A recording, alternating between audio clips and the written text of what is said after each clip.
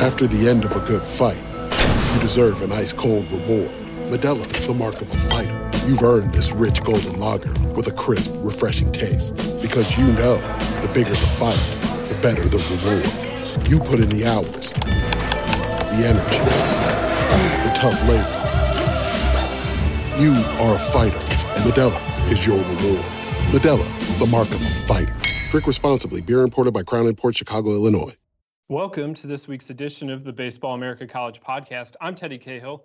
Today it is May 6th, and we have a brand new Baseball America Top 25 for you over on the website, baseballamerica.com. UCLA remains number one. We have Vanderbilt moving up to number two, flip-flopping with Stanford.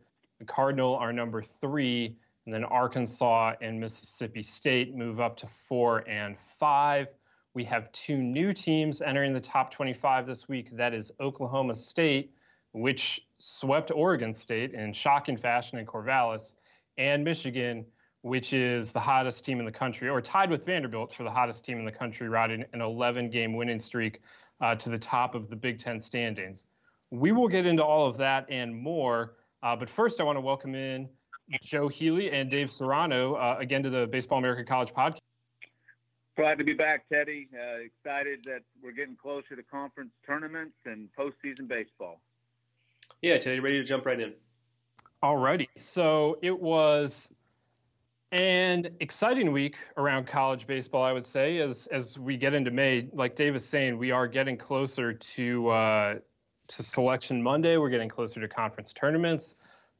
We are just 2 weeks away from most of those things kicking off, and I think the Patriot League actually gets going this weekend. In fact, I know the Patriot League gets going this weekend. So you'll have, for the conference tournament enthusiasts out there, you can really get going this weekend and go check out the Patriot League matchups. For most of the rest of the country, still a couple weeks away from that, which means there's still time for teams to make some moves. And that's kind of what happened over the weekend here in a few cases.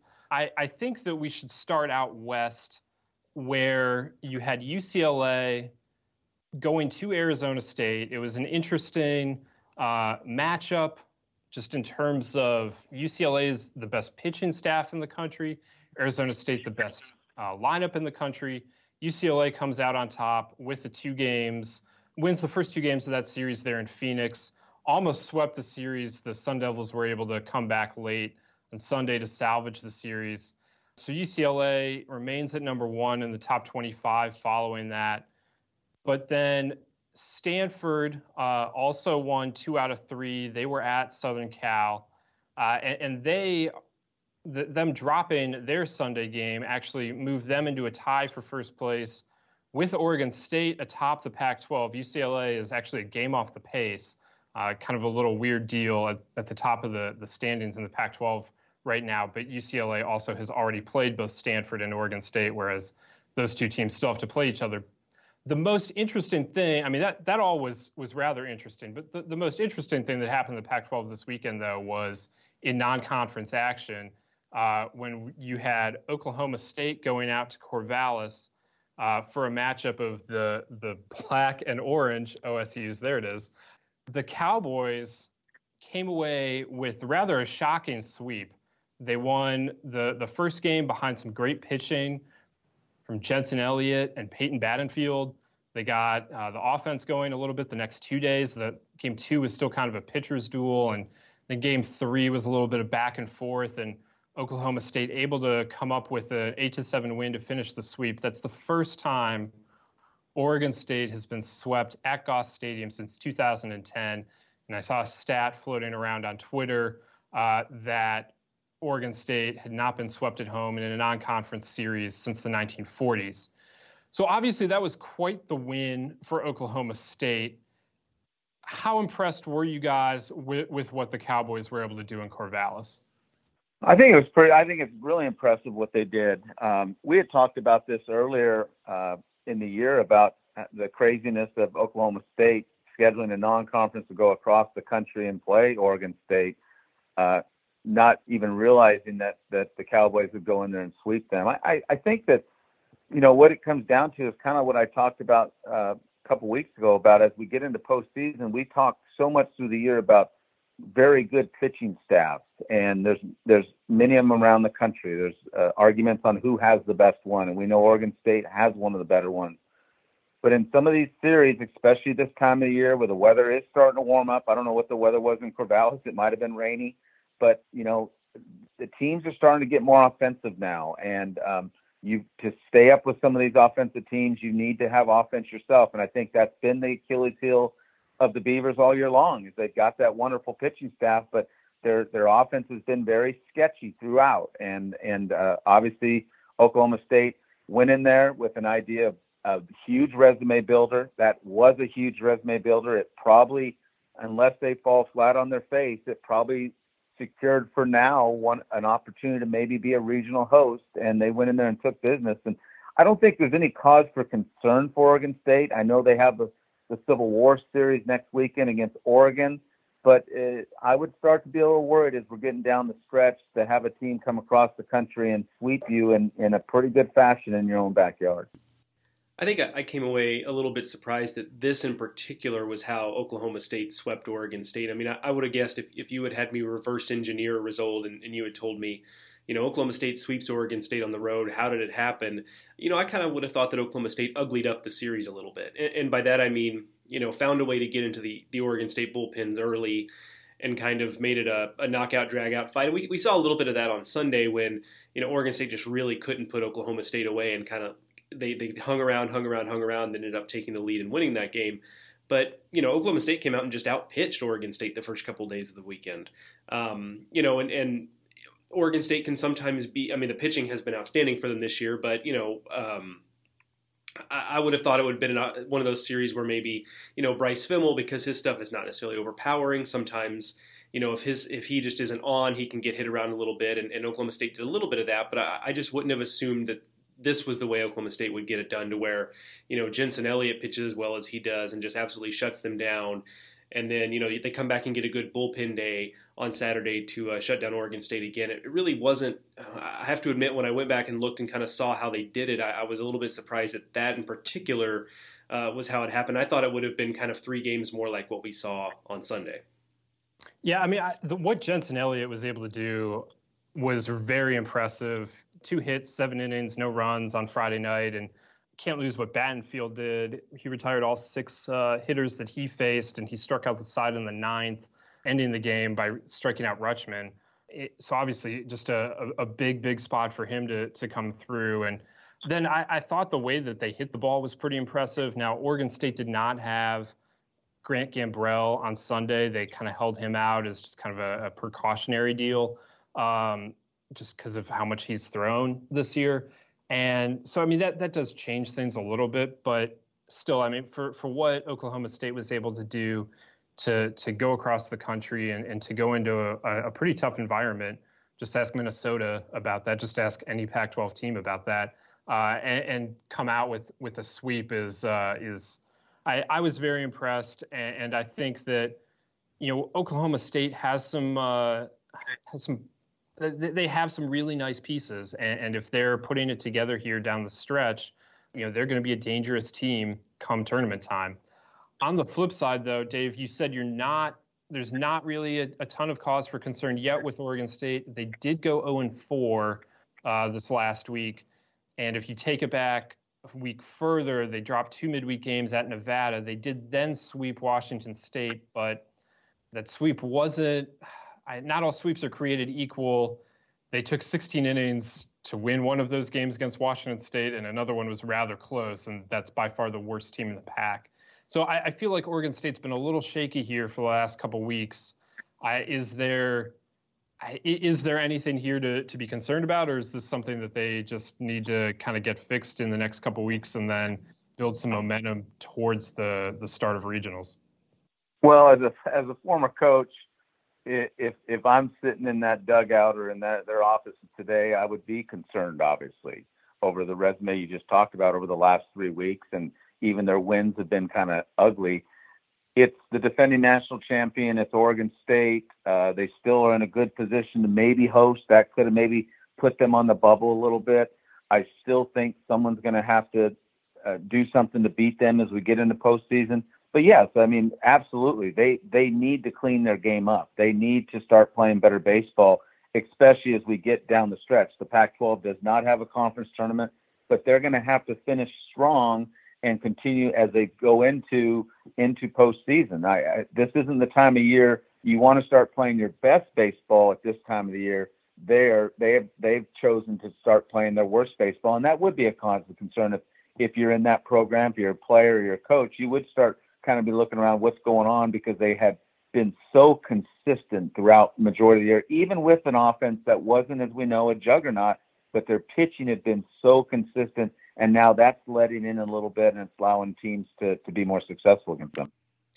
Yeah, I mean, I kind of agree. I mean, I think there actually is a little bit of concern here, just because I think this kind of shows where they might be a little bit vulnerable in postseason play, and we've talked about this a lot this year. That the postseason is just kind of a different animal, and I think the Friday game is a great example. I mean, that's the type of game that can happen when you get into a regional, even as a host. I mean, you never know when you're going to get drawn with a 4 seed, and because for a couple of reasons. I mean, one, you don't necessarily know going into it what kind of 4 seeds you're going to get, and a lot of times you can kind of bank on getting a team from your general region you might be a little more familiar with, but not always. Sometimes they have to send 4 seeds from the Northeast somewhere, for example.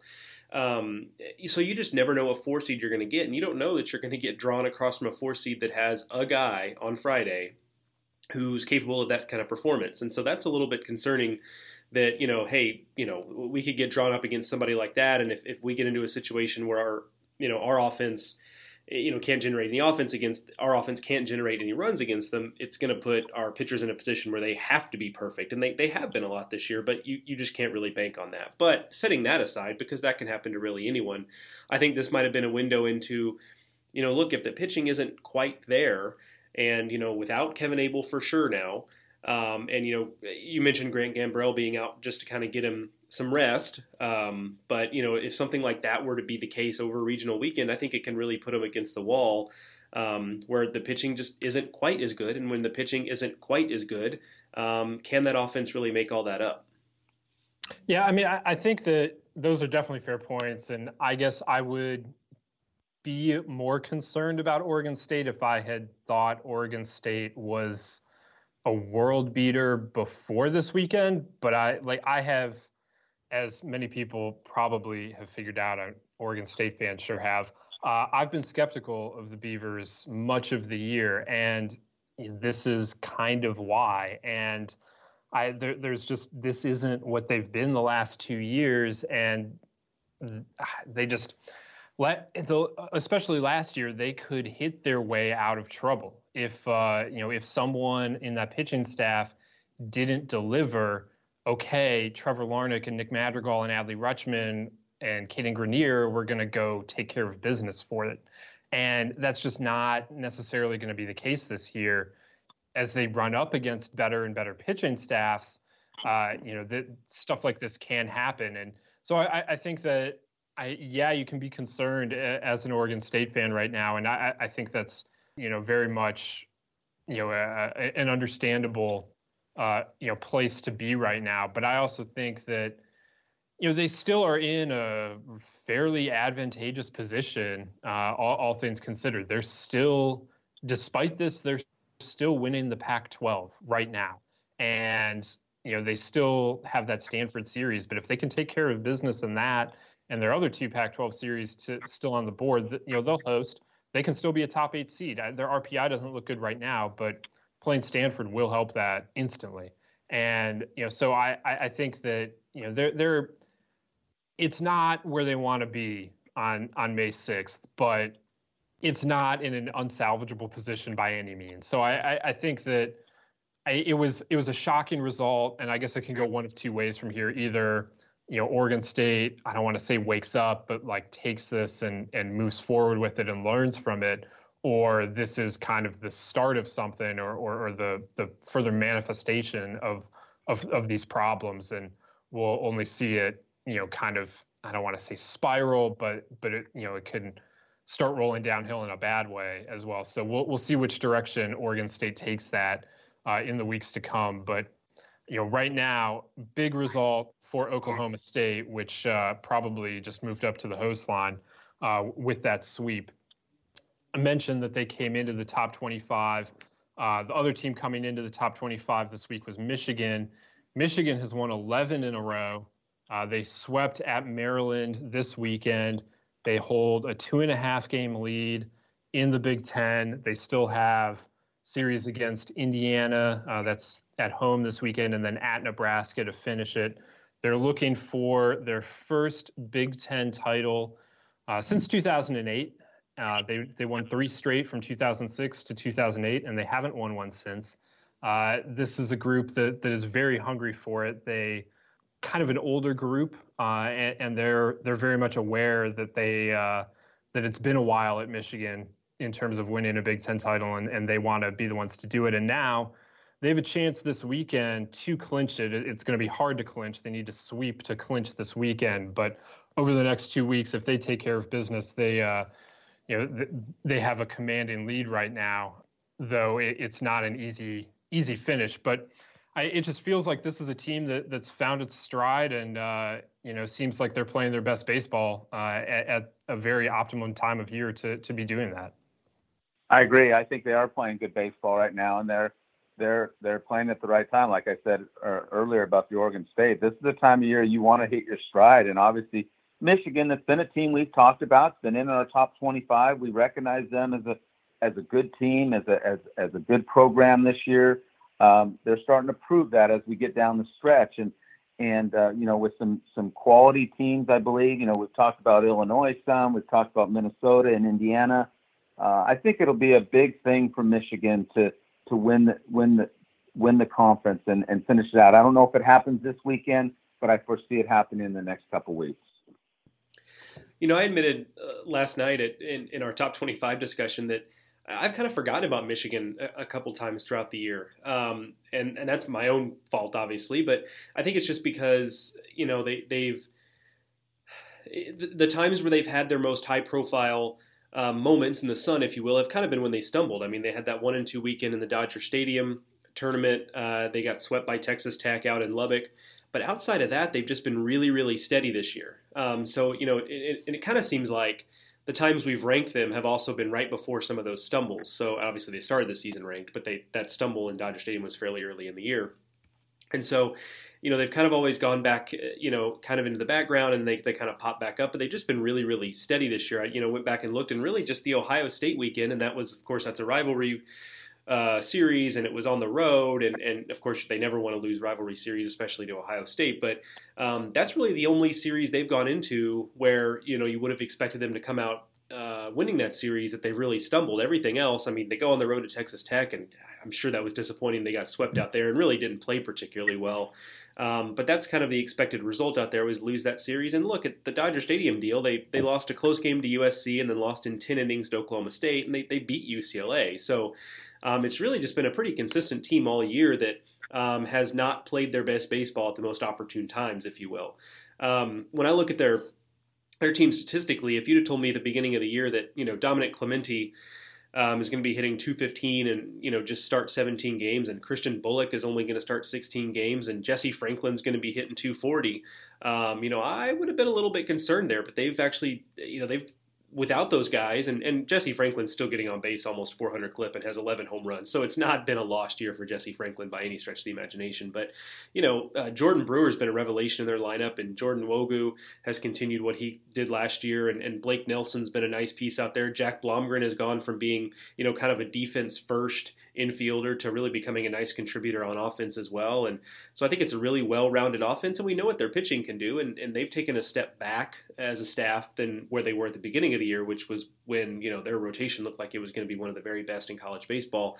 But it's still really, really good, and I think that's why they are where they are, that they've kind of been this snake in the grass where nothing really necessarily jumps right out at you, but they still just keep piling up wins and having winning weekends one after the other. And they have had a little bit of an advantageous schedule. That's the way the Big Ten works, and we've talked a lot about that. So with that said, I think we'll learn a little bit more about them these next coming weekends, and obviously they'll be expected to handle a series against Indiana and Nebraska, with those two teams kind of both scuffling in different ways coming into the weekend. But I think it's going to be a good test for a Michigan team that I think that there's still a feeling out there that they have a little bit to prove. Yeah, I think that's an interesting point there with kind of the idea that Michigan has missed some opportunities. And I feel like the same can kind of be said from Oklahoma State, that both of these teams have kind of had trouble sustaining success. And that's a weird thing to say about a team that's on an 11-game winning streak. But, in terms of the Wolverines, that's meant that they haven't, they beat UCLA on a Friday night at Jackie Robinson Stadium, and then they can't get that next win to finish out what would have been a huge weekend at Dodger Stadium. And then they get hot again, and then they go to Texas Tech and kind of fall on their face. And then they get hot again. They beat Minnesota at home in a really big kind of emotional series, and then they go to Ohio State for a rivalry series they're very amped up for, that Eric Bakich told me that they'd been working all year towards, that like a lot of Ohio State and Michigan programs do. Ohio State beats them. And so if you look at Oklahoma State's schedule, a lot is pretty similar. It was just a week ago we were talking about them getting swept in Lubbock. And, that was coming off of a sweep of Texas. And these two teams have just kind of had some trouble sustaining success, and that's why they've been in and out of the top 25 at times this season. Dave, just how hard is that for teams to learn how to do that, to be able to ride some of these highs and remain on that, find some consistency on the good end? Teddy, it's a great question and it's a tough answer. I was just on the phone earlier today with a coach across the country talking about that. And I think in today's era of players with so many things they have, social media, all the stuff with computers, I think it's harder. And I know I'm getting a little analytical by saying that, but I think it's harder to keep focus of your team, to stay on that high and to sometimes get out of that low. And I think we've talked about this a lot on this podcast, off the air, in our top 25. It's amazing how much we've seen ups and downs from programs. I'll go back to what you just said. We were just talking about Oklahoma State and then getting swept against Texas Tech. Now we're talking about them in another way because they just go on the road and sweep an Oregon State team. And I think we've seen a lot of that throughout the country. And as a coach, you just try to stay consistent. I heard a lot this weekend from teams talking about how hard it is to maintain that focus on Sundays and finish the job or get the job taken care of where you don't get swept. And I just think it's become harder nowadays with kids to maintain that focus of being successful and when things are going good, continuing to build on that and get better. And that's why I have so much respect for the programs that I see consistently in the top 10, the UCLAs, the Stanfords, the Vanderbilts and I know you're going to talk about this later, their resume of consistent success has just been so consistent throughout the year. But then there's a lot of other programs that have struggled with that. And so that's the $1 million question as a coach. How do you maintain that focus and how do you maintain that drive throughout the whole 56-game schedule? Because I know once you get to the postseason and your name's called on Selection Monday, the focus clicks in. But I'm a firm believer if the focus hasn't been a daily routine, it's hard to just click it in and then have it maintained throughout the playoffs. That's just my opinion on that. Yeah, I mean, that's a very interesting perspective that obviously Joe and I cannot provide. So we appreciate you trying to. It's a difficult question to answer, like you said. I appreciate you giving it your best shot there, Joe. It was an interesting weekend in the Big Ten. Aside from what Michigan did, you had Iowa winning a series against UC Irvine in non-conference action. You had Illinois taking a series against Indiana. Did anything else stand out in the Big Ten to you? And kind of where do you see the state of that race aside from Michigan at the top? Yeah, it's really just it's such a jumbled mess. That's kind of my big takeaway. I mean, with the Big Ten, because you look even further down, and Northwestern just won their series with Nebraska, and so it's really incredible when you look at the standings now, and Michigan's got a 2.5 game lead as you mentioned, and then basically 2 through 10 are within 4.5 games of each other. So still technically in all of those places are in play. which is really just kind of incredible. And we've kind of beaten this idea to death that, that it's jumbled in the middle of the rankings or in the middle of the standings. And, that's a reason why the Big Ten, should look into expanding its tournament to 10 teams. But, Iowa's still kind of a live player in this, I think, because we talked about, obviously they showed what they're capable of this past weekend. I came away pretty impressed with the team that just kind of is finding ways to win games. And that is a kind of just a cliche. And I hate to phrase it that way, but they do. I mean, this was a team, and I'll have more on Iowa this week. And it's a team that really had modest expectations coming into this season. They lost a lot of their, Tyler Cropley and Robert Newstrom, and, they lose a Friday night starter and they're starting shortstop and their two best bullpen guys. And here they are again. I mean, Rick Heller continues to kind of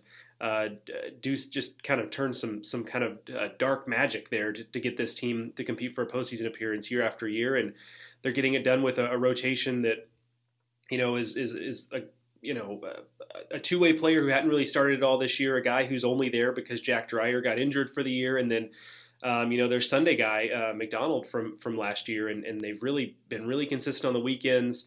Offensively, they're kind of scrapping it together, and Grant Leonard's kind of a workhorse for him in the bullpen, and they're 3.5 games back, but they've got a favorable schedule down the stretch with series against Maryland and Michigan State, 2 series that I think they feel like they should probably be able to handle.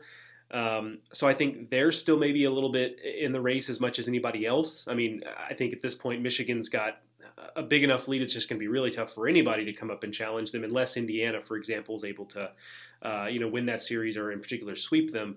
But if anybody's going to do it, it might be the Hawkeyes just because of that favorable schedule they have coming down the road. And in the Big Ten, that's as much of what ends up mattering this time of year as anything else. Yeah, that is a race to watch here as we wrap up in the next couple of weeks here. We got Michigan into the rankings there. Remember at number 23 as the Wolverines move into first place. I wanted to talk a little bit about just kind of a topic that came up last night on the top 25 call that we do, and we were talking about just kind of the top tier of teams. And, every week I put together a 8 for Omaha in Off the Bat, which you can read at baseballamerica.com every Monday morning. And this week's 8 for Omaha is Arkansas, Georgia, Louisville, Mississippi State, Stanford, Texas Tech, UCLA, and Vanderbilt. And when Dave asked me last night what I was doing with Aid for Omaha this week, and I told him, Dave, you kind of said that you felt like those 8 teams had separated. Is that kind of still how you see it? That those are for you at least the 8 clear-cut favorites, or is there still some fluidity to that grouping? I think Teddy, it goes back to what I was just talking about, the consistency. And I think when you're talking about from game 1 to wherever we're at right now, probably around game 42 to 45 for most schools, I think those are the clear-cut 8 top seeds and most consistent seeds. Now, to say, and they're going to be dangerous as the postseason comes. They're going to be tough to beat. But as I've continued to see each weekend, and I believe we've seen it together, anything kind of goes. Anything kind of goes in this. And not many of those teams have had, or some of those teams have had some losing weekends. Some have been swept, not all of them. And some of them haven't lost series. But I think those, for me, I think I'd throw Ole Miss in there as right on the edge of those 8. I think they're playing some good baseball at the right time. They're a team that I could throw in that mix also. But I think clearly those are the 8 teams that we got to keep an eye on as we go, because it would not shock me. And I know the committee is going to have a lot to say with it on how they pair regionals up and all that stuff. But and someone's going to get hot. There's going to be a Cinderella story somewhere along the way. But it surprised me if the majority of that group is not sitting in Omaha, Nebraska come June. Joe, where are you at on that? Yeah, I mean, I think I think I largely agree. I mean, I think we've got a clear group of really a kind of nice, tidy 8 teams there, excuse me, that I think kind of have separated themselves. And I think of it this way.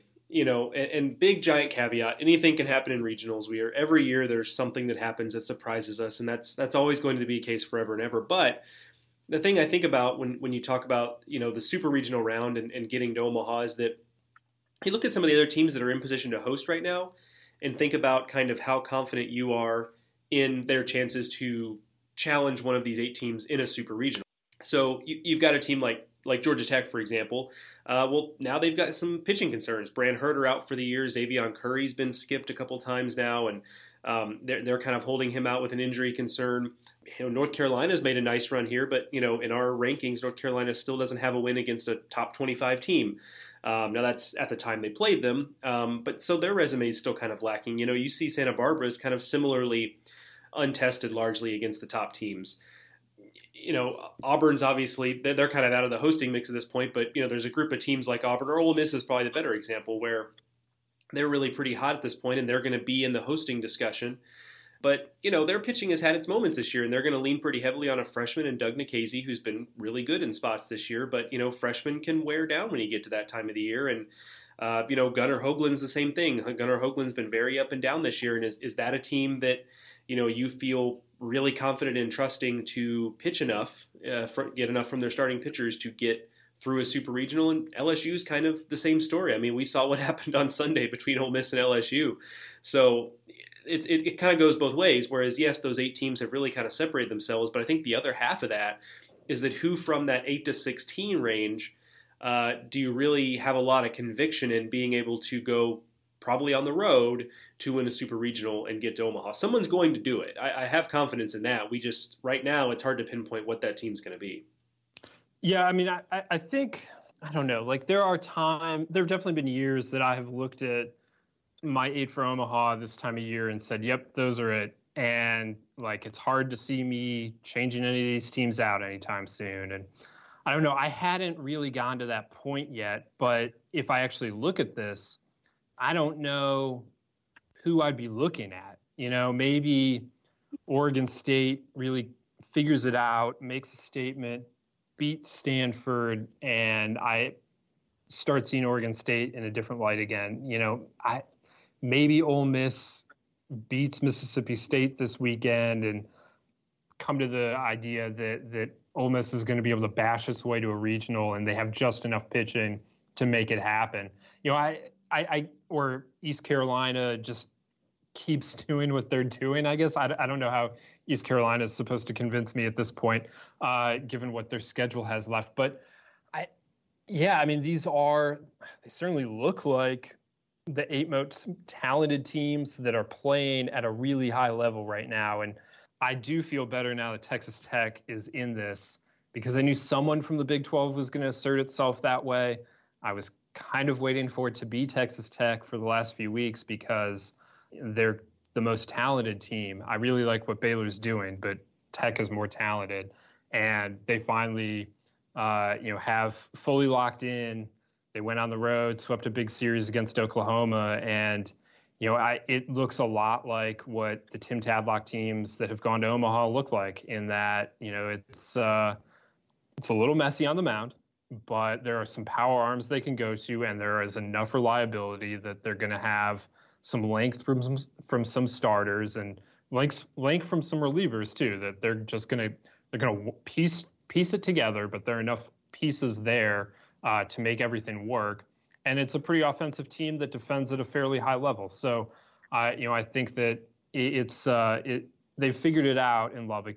We figured they were going to eventually. It took them until the second half of the season. Sometimes that happens, especially when they have as many new pieces as they did this year. So, it's an interesting look here, and I don't know.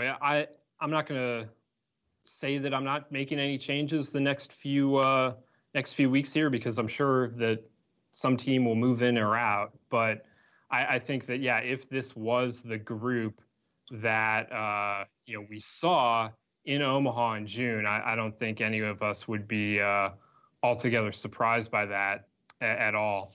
So along those lines as well, I mean, Joe, you kind of touched on this a little bit, but do you guys think that we're going to get a tournament like last year, which wound up being pretty chalky. A lot of the regional hosts wound up in Omaha. The most Cinderella team you could find was a Pac-12 team in Washington. Or do you think it'll be like a few years ago when things went haywire and almost none of the hosts made it to Omaha? Again, another great question, Teddy, that, I don't know I don't think any of us could foresee how this is going to play out. I think there's one thing, as I was listening to both you guys give your opinions, there's, one that I have my eye on is Georgia. And, that's with the concern of Emerson Hancock out for the last 2 weeks. They've categorized it as resting him, and I hope that's the case. But who's to say when the wonderful armed sophomore is going to come back? And that's, even though they just went and swept Florida this weekend, that's got to be a concern. Now, on the flip side, Cam Shepard, their shortstop, who's played terrific defense all year, had a great weekend offensively, and that's helped elevate them. But I think there's things like that happen. There's, as you all both know, as we get into regional play and super regional play, there's the rain delays. That affects momentum of games. That could turn a whole game around. If a guy starts a starting pitcher and then they have to replace him, that could change the whole outcome of games.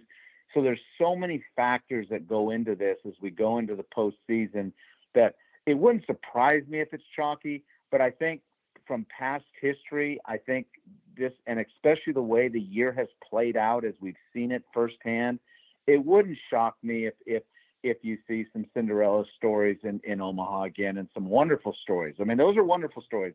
To have it chalked, I think that's what a lot of the people want. But I think some of the storylines is when some of those Cinderella teams get there that have never been there. I think that adds some flavor to the Omaha thrill. Yeah, Teddy had to peek behind the curtain here. Teddy had to talk me off the ledge a little bit last night at Top 25 call, because I'm on the record as being a fan of chaos. Like I hate when the postseason is chalky, because I like the interesting stories, and I like to learn about a team that I didn't know as much about, coming into the postseason, and get to learn about them through their run in the postseason and what have you. That's always been a kind of one of the unique thrills about college baseball, frankly. It's one of the things that really got me into college baseball, frankly, if I could just take another step back, is that, you have those kinds of things happen in regionals and in super regionals where, you really get to, because of the format as well, you're getting multiple looks at a team. Whereas, in college basketball, you might not have seen their first round game, and so it's a Cinderella story that, a 15 beats a 2, but then if the 15 loses in round 2, you're done. In college baseball, with the regional and super regional format, you kind of get a longer look at teams. But so, I'm really into that, and I was a little worried because in this conversation talking about it might just be a chalky year, and that's kind of nice when you get to Omaha, because you do want the best, most talented teams to be there. But it is kind of fun when you've got some things getting mixed up. And Teddy made a good point in that. Kind of what I was saying before is that, 1 through 8 might kind of be that case, but there's going to be a whole bunch of hosts from 9 to 16 that just aren't as solid, and so there's bound to be some stuff happening in those regionals. Now that might make it more likely that we have a chalky super regional round, so that could be the case, but that's a small sample size, and you'd think it happened. So I think we still might have some fun regionals. I've come around to your point on that, Teddy, in that maybe it's not at the very, very top, but I think chances are we are going to see some things happen with some of those hosts on the back end that maybe either backed their way into hosting or have come, on and off the hosting bubble several times this season. I think those are where we're going to be able to see some of those fun storylines and some out of left field things.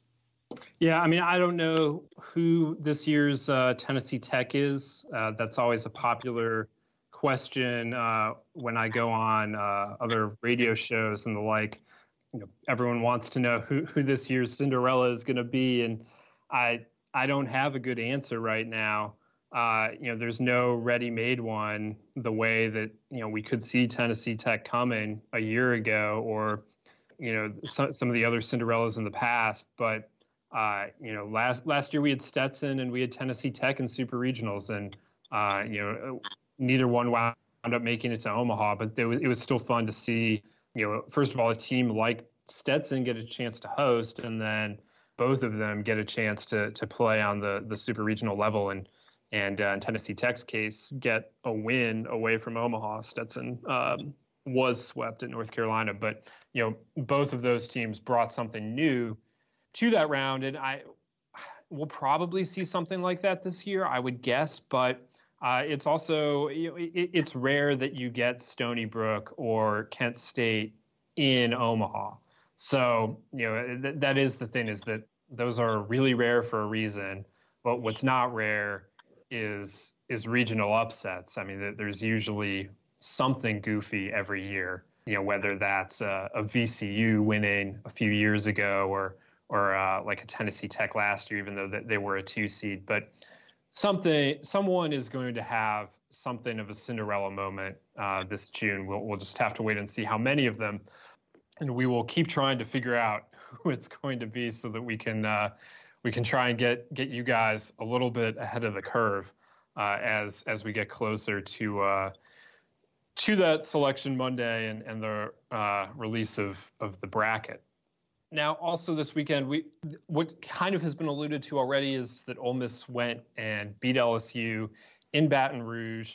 It's the first time the Rebels have won a series in Baton Rouge since the 80s. And it was a huge series win for Ole Miss, probably puts them on the host line. It's a tough loss for LSU, and it was especially tough because of the way it happened, where LSU won game 1 and then it looked like they were dead in game 3, having won the second game to force a rubber match.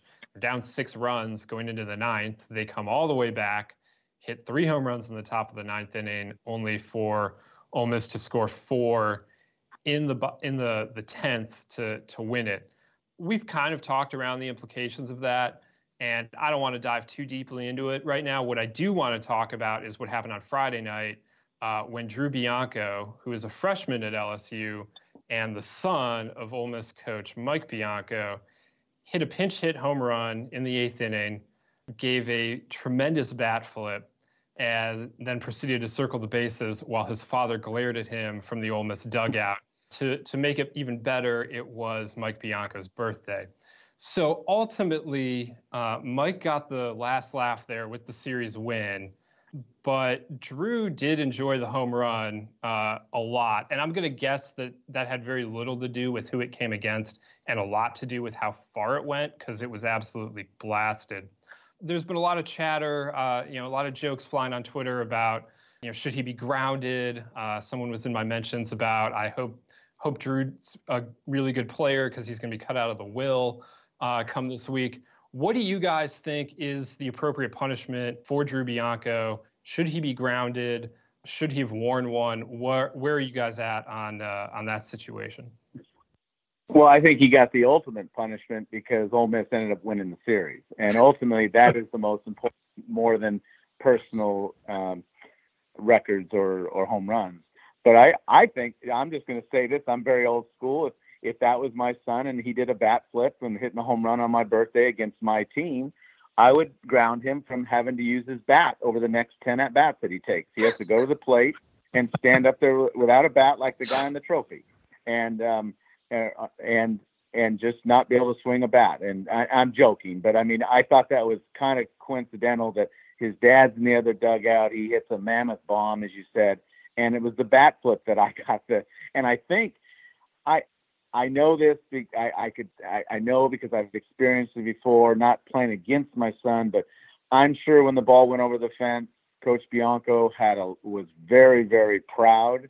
But I think the glare was coming from the bat flip on how his son reaction was to hitting a home run against his team. That's just my opinion. But my ground would be that he would have to talk to Coach Maneri and say for his next 10 at bats, he has to go to the plate without a bat in his hands.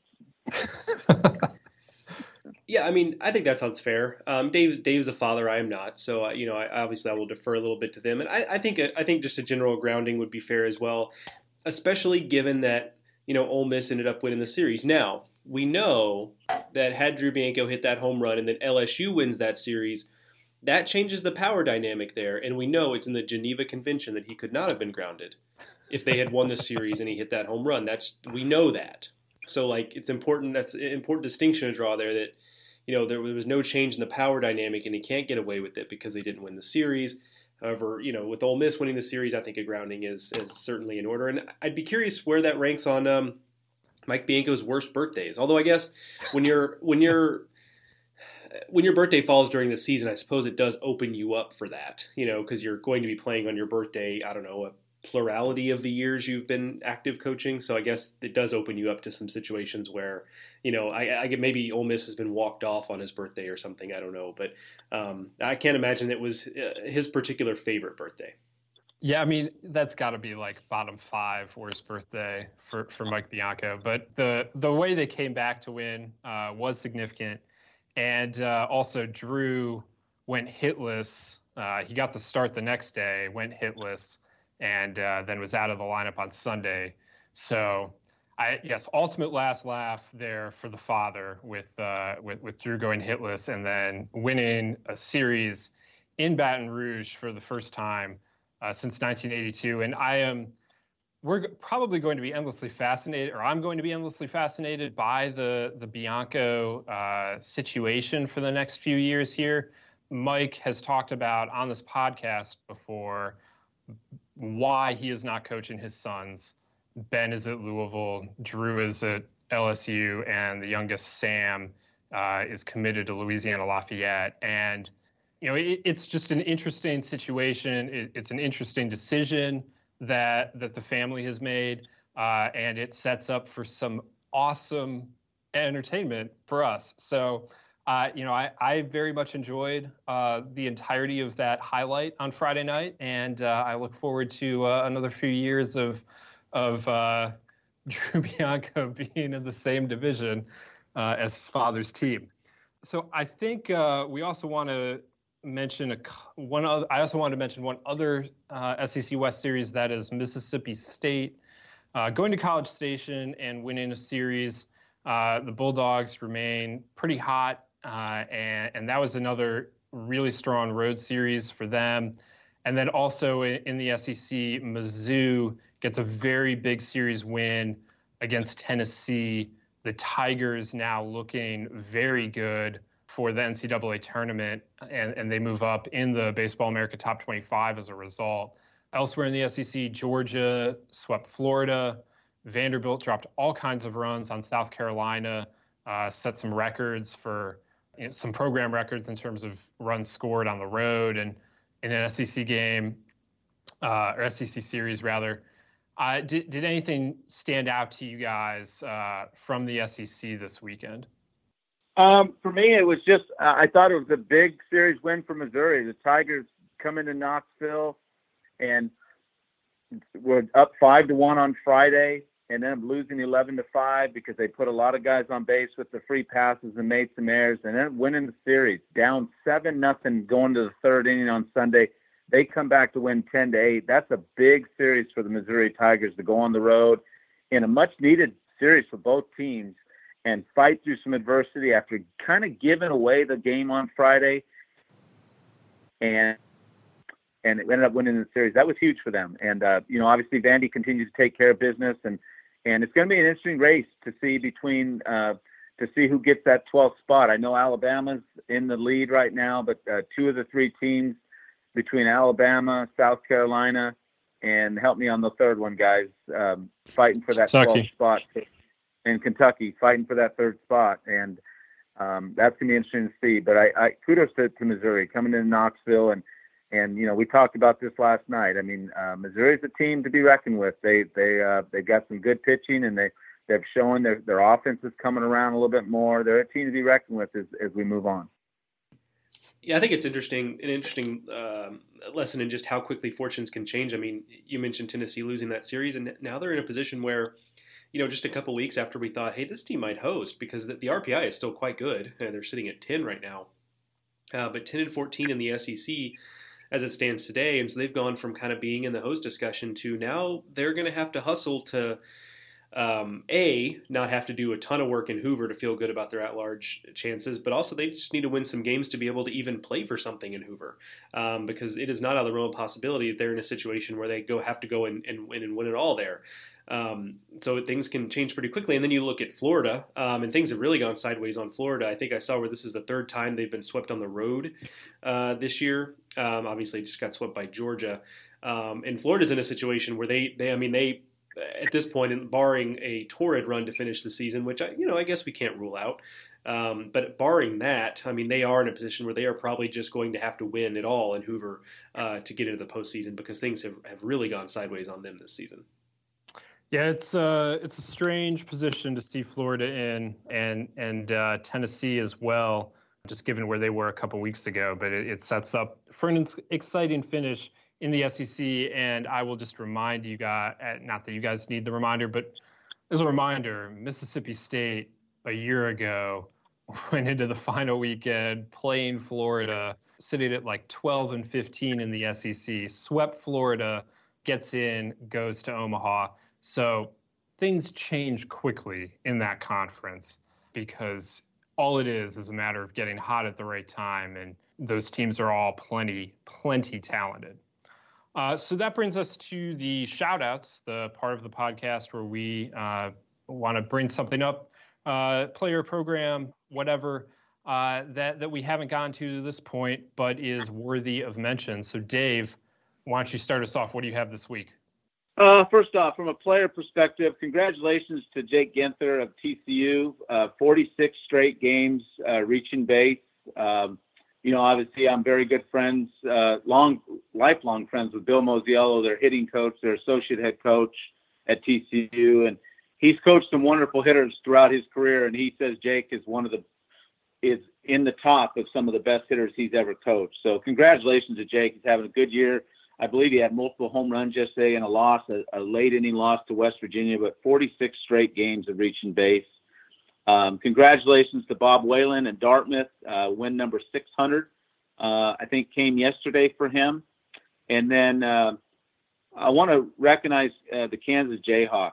I know Texas is struggling right now, and they're down this year a little bit towards the latter part of this year and at the bottom of the Big 12. But for the Kansas Jayhawks to sweep them in their own backyard is huge for that program. And a guy that I've coached against for many years out on the West Coast, and Richie Price, one of the better people in college baseball, one of the nicer guys in college baseball. I'm happy for him in this program. I mean, 2 weeks left in the Big 12 before their conference tournament, and Kansas sits at 8-10, tied with Oklahoma and TCU in the standings. And kudos to the Jayhawks. That was a big sweep. Whether Texas is having a good year or not, that's a huge sweep for them.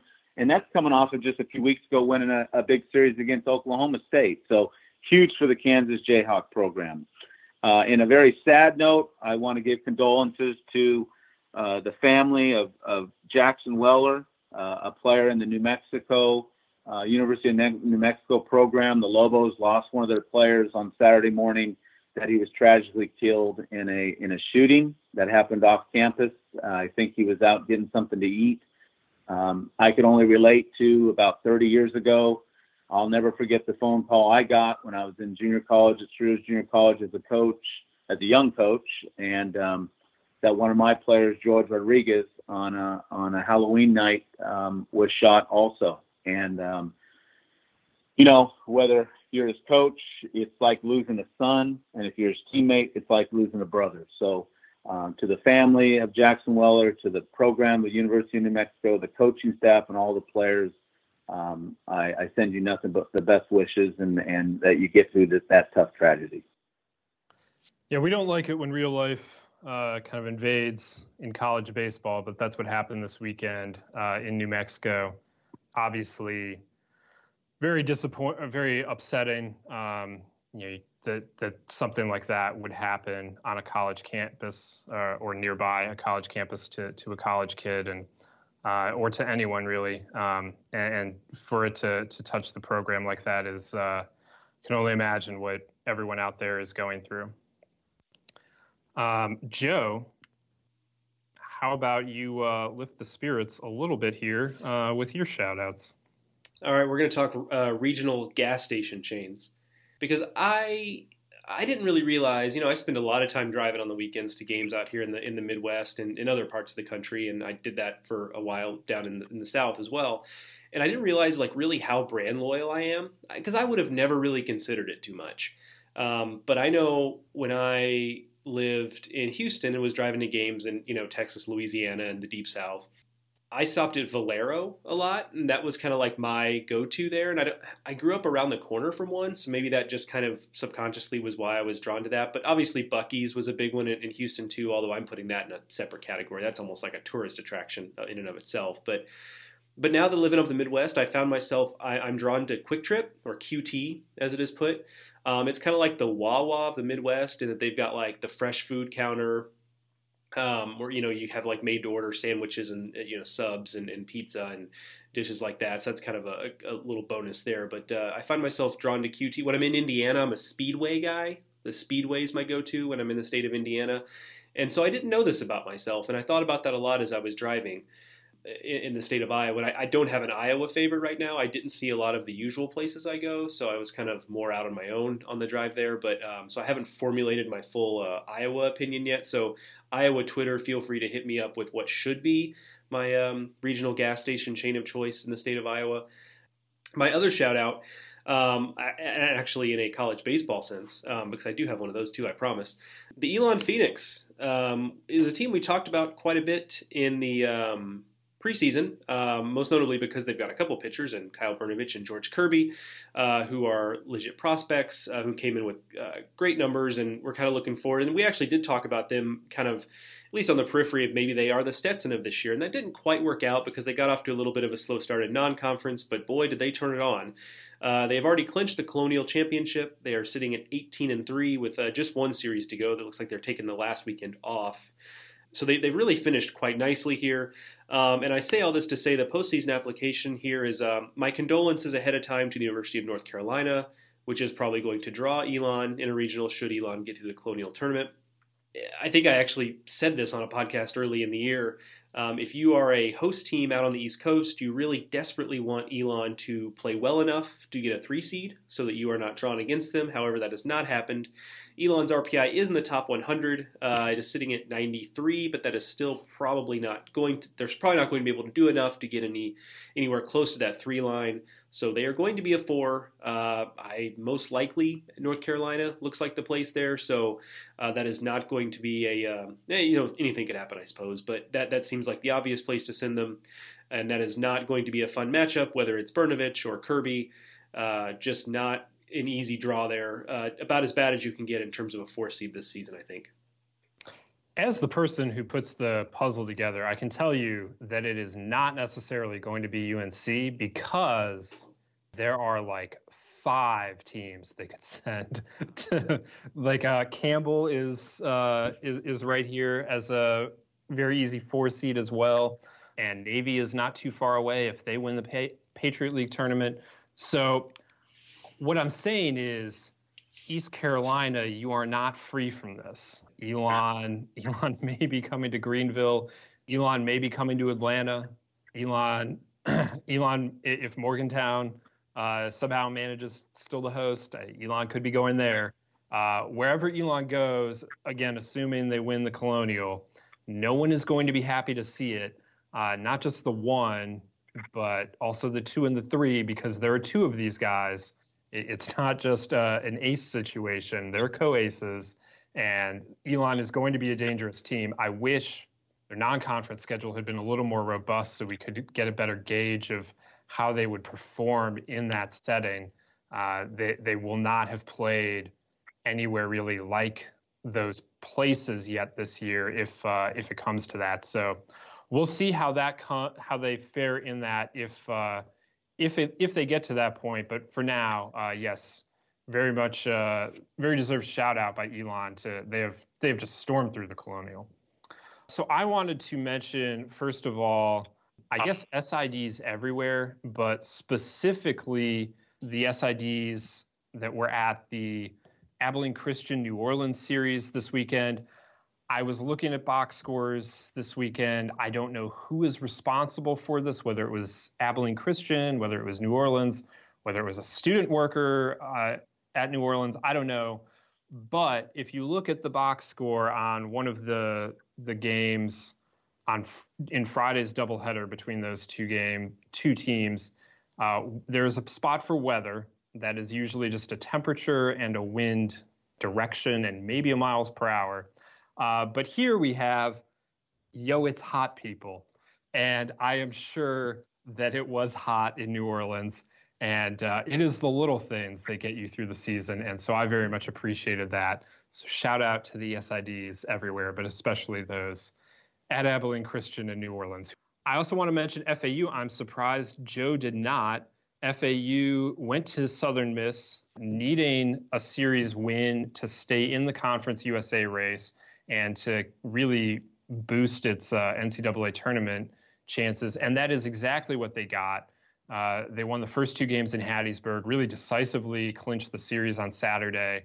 Weren't quite able to finish the sweep. Southern Miss came up with a tight win in Sunday's series finale, but FAU very much helped itself in terms of a postseason spot, and also just kept that Conference USA race alive going into the final 2 weeks. Southern Miss leads by a game. So not a whole lot of margin for error there for the Golden Eagles if they're going to be able to win their third straight Conference USA title.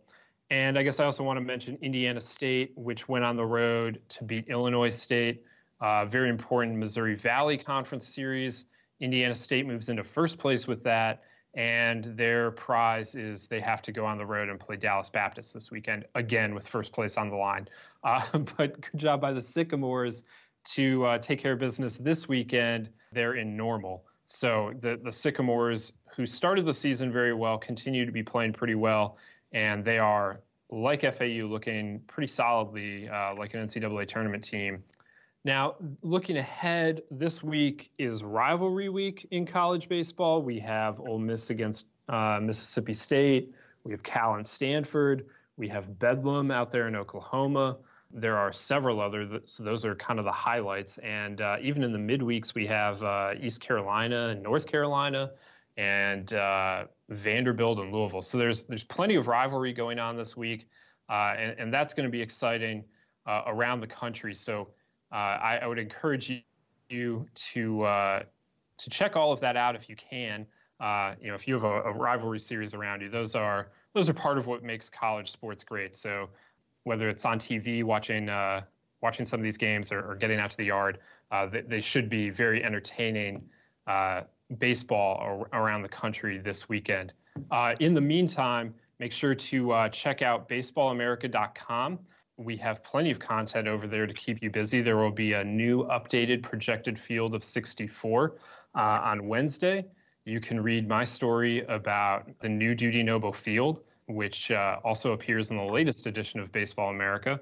I think it's a pretty cool story. I worked pretty hard on it. So yeah, make sure to go check that out. And we'll have plenty there throughout the week as well for you. So make sure you're continuing to read baseballamerica.com. Make sure you are subscribed to the Baseball America podcast on your favorite podcast app. Rate, review if you can. That helps other people find it.